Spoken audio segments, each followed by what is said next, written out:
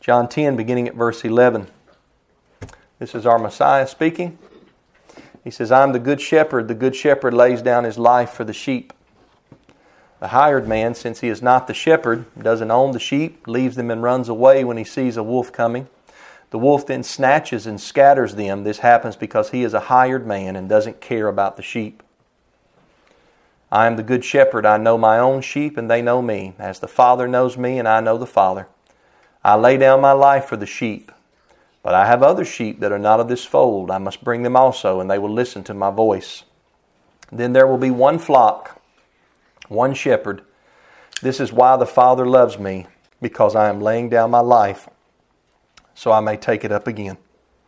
No one takes it from me, but I lay it down, and I have the right to take it up again. I have received this command from my Father." May Yahweh bless His word to our hearts today. I ended last week by saying that Yeshua's death was not at the hands of His Father, but was at the hands of the devil. I want to clarify here that I'm not saying that Yeshua was an offering to the devil. It's not what I'm saying. His entire life was an offering to Yahweh, including His death. The Father was pleased with His Son being so brave and noble and willing to give up His life so that others could have life. What I am saying is that Yeshua's death, the betrayal and the mocking, the spitting, the pulling out of the beard, the crown of thorns, the whipping, the torture, the nailing to the cross, that was not accomplished by Yahweh. That was accomplished by wicked hands who ultimately were tools of the devil. They murdered the Son of Yahweh. In Mark chapter 10, Yeshua explains to His disciples that greatness in the kingdom is not determined by exercising power over people or shoving people around with authority. He says that's how the heathens do things, but we're contrary-wise. The greatest among you will be the one who serves. And if any of you want to be first, you got to put yourself last. And then He says in Mark 10:45, "Do things like me," He says, "for even the Son of Man did not come to be served, but to serve, and to give His life as a ransom for many." This is repeated in the Gospel of Matthew, chapter 20, verse 28. The word ransom is from the Greek word lutron, and it means to loosen something by a redemption price. My mind, when I read the word ransom, immediately thinks about a child who is kidnapped and then held for ransom by the criminal. The ransom may be paid and the child is set free. Early Christians were familiar with this due to the practice of pirates taking over a ship and then selling the ongoers of the ship as slaves unless someone paid a redemption price or a ransom. Yeshua says in Mark 10, Matthew 20 that His life was given as a ransom for many. Who was the ransom paid to? Who held the many, that is us, captive? Do you pay a ransom to the parents of the kidnapped child or to the person who kidnapped the child? Acts 20 verse 28 says this, straight from the King James Version, "Take heed therefore unto yourselves and to all the flock over which the Holy Ghost has made you overseers, to feed the church of God, which He hath purchased with His own blood." This verse usually comes up in discussions about the nature of Christ. There is a textual variation at the end of the verse. Some translations read, "whom He hath purchased with the blood of His own Son." I've listed various translations that read that way. I do take that particular reading in the textual variant. I don't have really a problem, though, with the alternate reading in the sense that Yeshua is Yahweh's Son and thus His own blood in a manner of speaking, like we would speak about our children. But the part that I want you to think about today is not necessarily that Christological difference or debate. But I want you to think about this. Who did the Almighty God purchase the church, the people, from? The price that was paid was the blood of His own Son. But who was the price paid to? Did Yahweh purchase the church from Himself? Does that make sense? Here's another text on this from Galatians 1, 3 through 4. It reads, HCSB, "Grace to you and peace from Yahweh the Father and our Master Yeshua the Messiah, who gave Himself for our sins to rescue us from this present evil age, according to the will of our mighty one and Father. So this is talking about the death of Christ. The Messiah gave Himself for our sins at the death of Christ. And it says this was done in order to rescue us. Rescue, there's a concept there of redemption, of ransom, purchase, buying something back. And the rescue here is said to be from this present evil age. In the word rescue, we see the idea of pulling us away from something that is bad. Look at Hebrews 2, 14 through 15. And this is the verse that kind of ties all of the strings of the other verses together in a knot. This is a verse that I've read so many times. Hebrews is one of my favorite New Testament books, and I've read it so many times that I've never saw it until the past few years. Verses 14 and 15 of chapter 2, it says, "Now since the children," that's us, "have flesh and blood in common," we're all human, mankind, "Yeshua also shared in these." He too is a human. He's part of mankind. "So that through His death He might destroy the one holding the power of death, that is, the devil, and free those who were held in slavery all their lives by the fear of death." We, the children, were held under death's power. But Yeshua, a man like us, destroyed the devil. How? Through His own death. So battle language is used because the devil is the one who held the power of death over mankind. Mankind had been held in a type of slavery through fear of death since the Garden of Eden back in Genesis chapter 3. Now, remember, I mentioned this in part 1 of the series. Adam and Eve were deceived in the Garden of Eden. Who deceived Adam and Eve? The serpent. Now, I realize they were drawn away by their own lust. As James says, every man is tempted when he's drawn away by his own lust and enticed, right? But a lot of times, even though we're drawn away by our own lust, there's something else in the mix. There's something else that's tempting us, even in this day and time. The narrative in Genesis 3 speaks of a serpent, but more correctly in Hebrew, the Nachash. The Nachash is a Hebrew word that has to do with hissing and divination, spell casting and trickery. Twice in the book of Revelation, it mentions that old serpent called the devil and Satan. Revelation 12:9, Revelation 20, verse 2. So we're talking about an enemy of Yahweh, and I believe the main enemy of Yahweh. In Genesis 3, the Nachash approaches Eve and Adam, who was with her. So he approaches both of them, and he gets them to question what Yahweh had told them. Yahweh had told them something. The Nachash gets them to question what Yahweh had said. In doing so, mankind chose to listen to the voice of the serpent instead of the voice of Yahweh. And in doing so, the serpent gained a grip on Adam and Eve. How do I know that? Hebrews 2:14 and 15 says, "The devil is the one who held the power of death. Through his crafty deception, he persuaded Adam and Eve to sin, and sin brought decay, and decay brought death." This explains how the devil was able to offer Yeshua all the kingdoms of the world in the temptation in Matthew chapter 4, verses 8 through 9. The devil took Yeshua to a very high mountain and showed him all the kingdoms of the world in their splendor, and he said to Yeshua, "I will give you all these things if you will fall down and worship me." Now, thankfully, our Messiah did not listen to the adversary. He chose to remain true in his worship to Yahweh. As a matter of fact, if you slow down and read Matthew 4 very carefully, you'll see that the whole thing is an attempt by the devil to get Yeshua to make the devil his mighty one instead of Yahweh. But all 3 times that are recorded, Yeshua said no to the devil and said yes to Yahweh. And each time he would quote, because there's power in the Scriptures, he'd quote specific texts from Deuteronomy that dealt with what the devil was telling him to do. But we see here that the devil had some type of power to be able to make an offer like this to Yeshua. "I'll give you all the kingdoms of the world if you'll fall down and worship me." See, mankind was doomed to die and stay dead. And in some way, we were subject to the devil due to the sin of our first parents in the Garden of Eden. But Almighty Yahweh had a plan. Yahweh provided a deliverer, a chosen one. a second Adam. Romans 5 talks about, 1 Corinthians 15 talks about this second Adam, a new creation. This deliverer was similar to the first Adam in that he came about supernaturally, made in the image of the Almighty. Somebody said, well, all men are made in the image of the Almighty. Not like Adam was, and not like Yeshua was.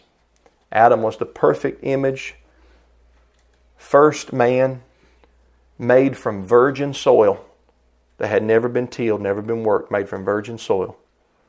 Yeshua was the new creation, the new Adam, made from the womb of a virgin woman, in the image of Yahweh, like Adam, more so than like myself or those of us alive today or that have lived. Adam is actually called the Son of Yahweh, the Son of God, in Luke 3 verse 38. In the genealogy, it gets down to Adam. It says Seth, who was the son of Adam. And then it says Adam, who was the Son of God. And we know that Yeshua is called the Son of God or the Son of Yahweh multiple times in Scripture. So once this deliverer was born in Bethlehem, the little town of Bethlehem, Ephratah, small little town, he grew into his ministry. Luke 2 said he grew in wisdom and stature and favor with both Yahweh and with man. And Satan was willing to relinquish his control over humanity if he could have this chosen deliverer in their place. It was a trade, so to speak. Yeshua's life was a ransom price. We were purchased by the blood of Yahweh's own Son. The devil tried to get Yeshua to worship him, recorded in Matthew and Luke, but Yeshua did not yield.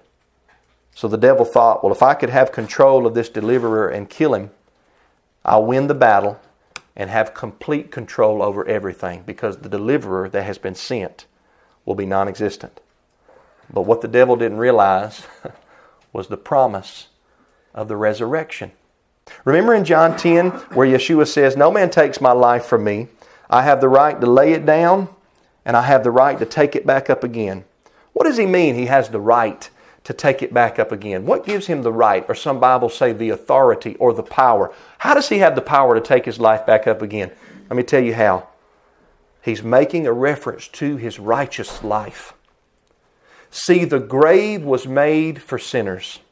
Remember, before Adam and Eve sinned, they had full capacity and full right to the tree of life, whereby they might live forever. Once sin came into the picture, death came into the picture. The grave was made for sinners. What was Yeshua not? A sinner. Hebrews 1:9 says, he has been exalted with the oil of joy above his fellow companions. And it says the reason why is because he loved righteousness and he hated lawlessness. That's not talking about 1 or 2 or 3 times. He always loved righteousness and he always hated lawlessness. It's hard for us to fathom. Hard for us to fathom. But Yeshua did it. He overcame. Death is a result of sin. The grave has power over sinners. We've all sinned. Yeshua never sinned, so the grave had no control over him. He could be killed, yes, because he was a man. The children are flesh and blood. He shares in flesh and blood like us. He could be killed. But what death and the grave may do to us, or does do to us, could not do to a sinless man. And Yeshua knew that after his death, he would be resurrected. I want to make a point here, and I said this to somebody the other day. Can't remember who.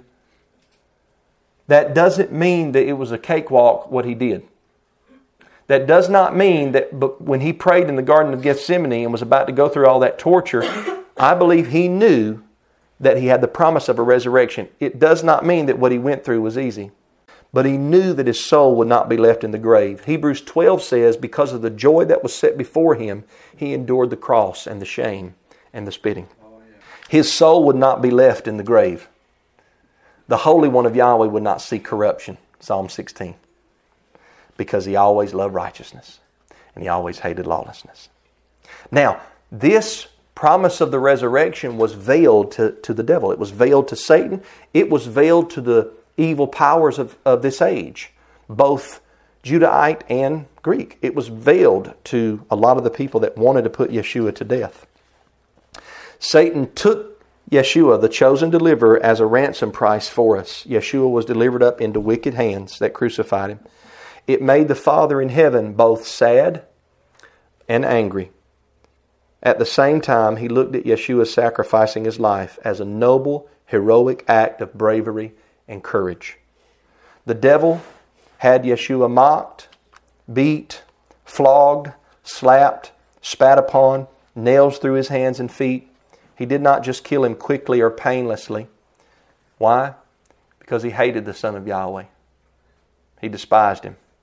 So he tortured him to the very yanking out of the beard hairs. After all, this Son was the chosen deliverer, and Satan knew that. All the torture upon the Messiah, it's because the one behind it hated him. But the Messiah went through all of that for us.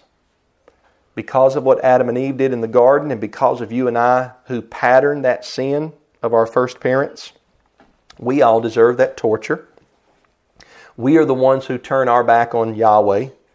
You are the one who listens to Yahweh's command and you say yes, but then you forget later on and you say no with your life. Every single one of us makes promises to Yahweh that we do not keep. And we say good things that we don't really mean. We deserve to be held in the devil's power, the power of death.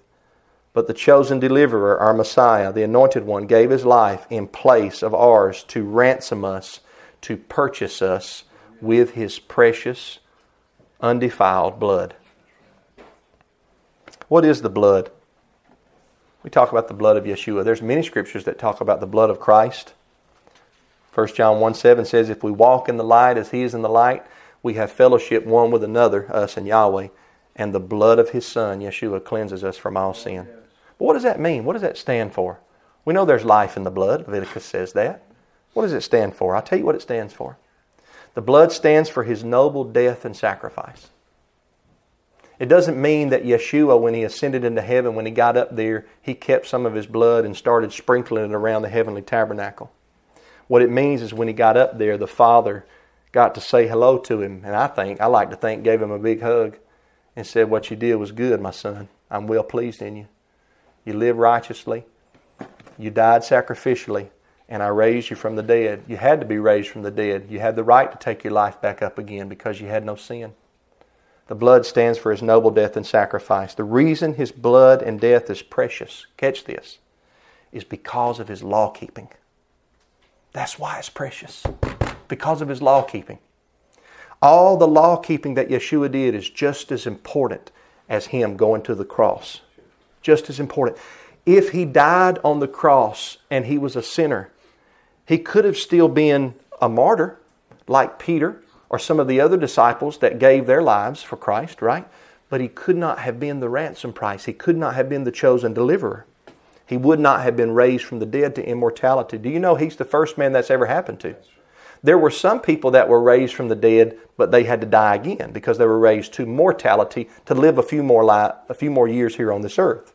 Yeshua was raised to never die again, deathlessness, immortality. It's beautiful. So Yeshua never turned his back on Yahweh. Every time he said yes to Yahweh, he kept his promise. He never broke a promise that he made. And then he said, I'll take their place. I'll give my life as a ransom for many. If you give up, talking to the devil who had the power of death, if you give up Matthew and TJ and Sandy and Rocket and Phyllis and Tisha and Jerry, if you give them up, I'll take their place and I'll die. I'll let you have me. I'll be the ransom price. I'll take the beating. No greater love hath a man than this, that he laid down his life for his friends. Now the rulers did not know the whole picture. The devil didn't know the whole picture. He didn't realize there was a promise of a resurrection. Yeshua comes busting out of the tomb on the third day in antitype of the wave sheaf back in Leviticus 23. It's beautiful, Passover, Sabbath and wave sheaf, beautiful depiction of the resurrection, the third day resurrection there. He's victorious over sin. He's victorious over death. He's victorious over the grave and the devil on the third day. He did not see corruption. His body did not decay. Remember, Lazarus had been dead for 4 days. His body was decaying. Yeshua actually was only in the grave for roughly about 34 to 36 hours. And it had to be that way because the promise was his body wouldn't decay. And there's a process if your body is dead for so long that you'll start to decay. That didn't happen to him. The grave had no right over him. He had the right to lay his life down, and he had the right to take it back up again. Look at 1 Corinthians 2 here for a moment. We read here beginning in verse 6. This is Paul writing to the church at Corinth. However, we do speak a wisdom among the mature, but not a wisdom of this age or of the rulers of this age, who are coming to nothing. On the contrary, we speak Yahweh's hidden wisdom in a mystery. A wisdom Yahweh predestined before the ages for our glory. None of the rulers of this age knew this wisdom. For if they had known it, they would not have crucified the Master or the Lord of glory. Now, the wisdom that Paul writes about here is called hidden, or it's called a mystery. Now, a mystery in the New Testament, from the Greek word mysterion, it does not mean something that is unattainable knowledge. It does not mean something that you can't figure out. A mystery in the book of 1 Corinthians and elsewhere in the New Testament means something that was veiled. It may have been talked about in the Tanakh, in the Old Testament, but it was veiled up until there was greater or more revelation given in the Newer Testament. That's what mystery means. I want you to notice here in this text, it says that this wisdom Yahweh predestined before the ages for our glory. That should make you think of Yeshua. 1 Peter 1:19 says, He was foreknown before the foundation of the earth. Revelation 13:8 says, the Lamb which was slain from the foundation of the world. And then it says, the rulers of this age, this present evil age, Galatians 1:3-4, did not know about this wisdom. If the rulers would have known about the wisdom, they would not have crucified the Master of glory, showing you that the wisdom Yahweh's speaking about that's hidden and veiled in a mystery is talking about the Messiah.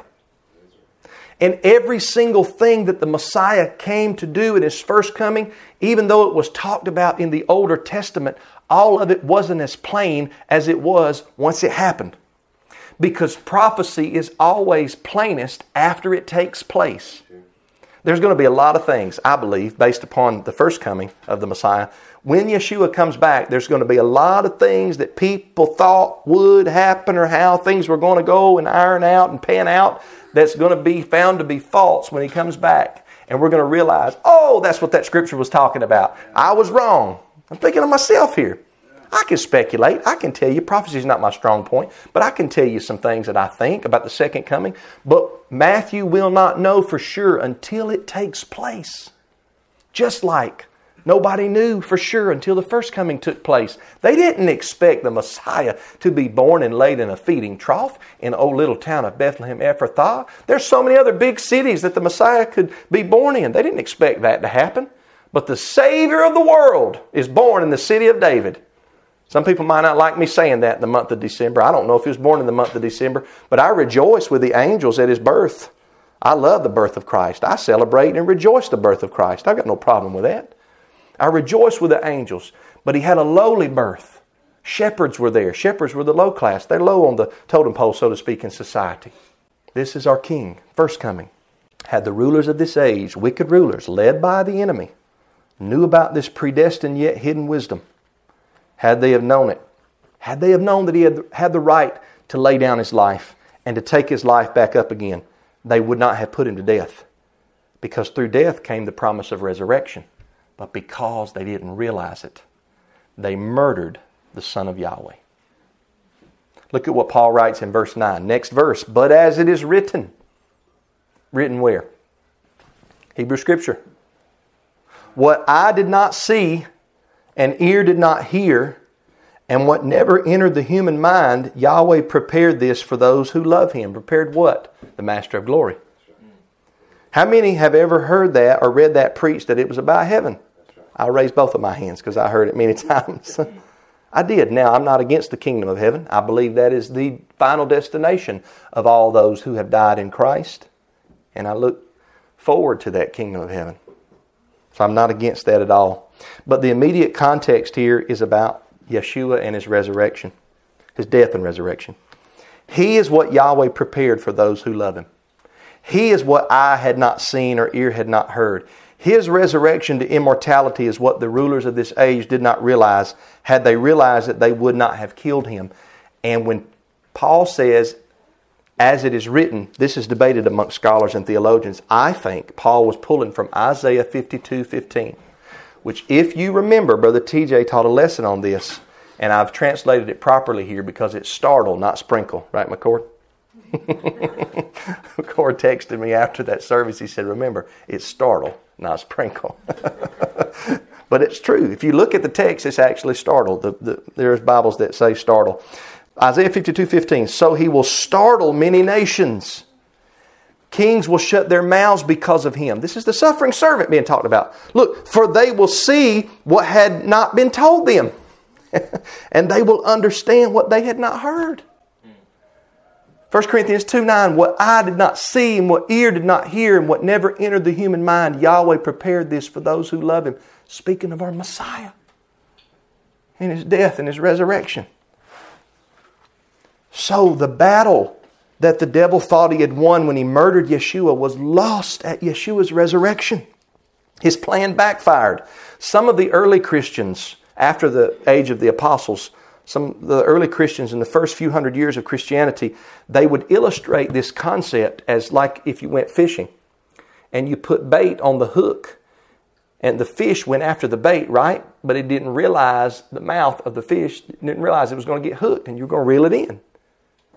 The early Christians used this as an illustration that Yeshua was the bait for Satan. Satan took the bait, but he didn't realize the hook was there, and the hook was the resurrection. If the rulers would have known, they would not have crucified him.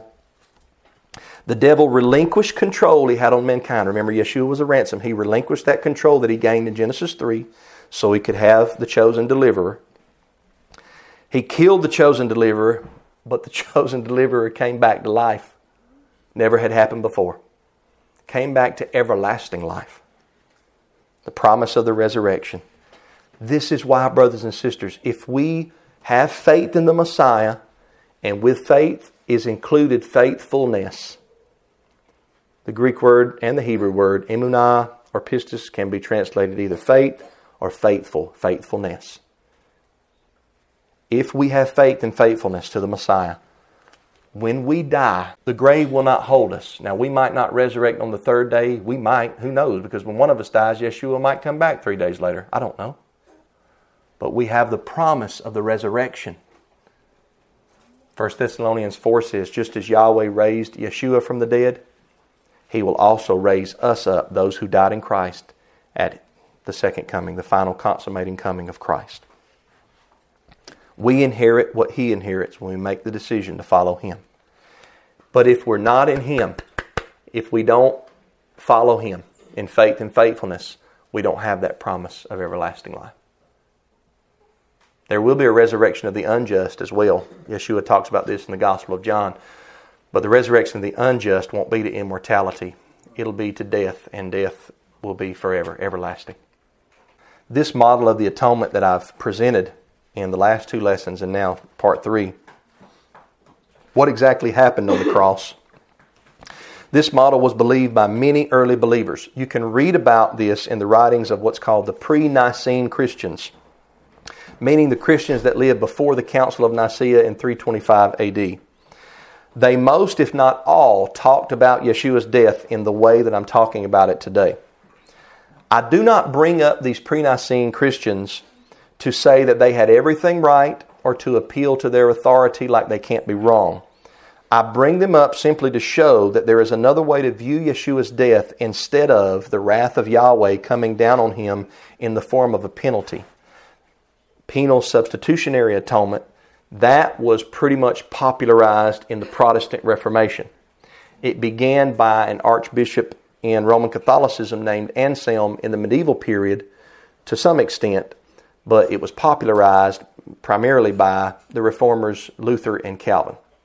What I'm saying is that if we go back further than that to the pre-Nicene Christians, penal substitutionary atonement, whereby the wrath of Yahweh comes down on Yeshua as a penalty in our place, was not taught.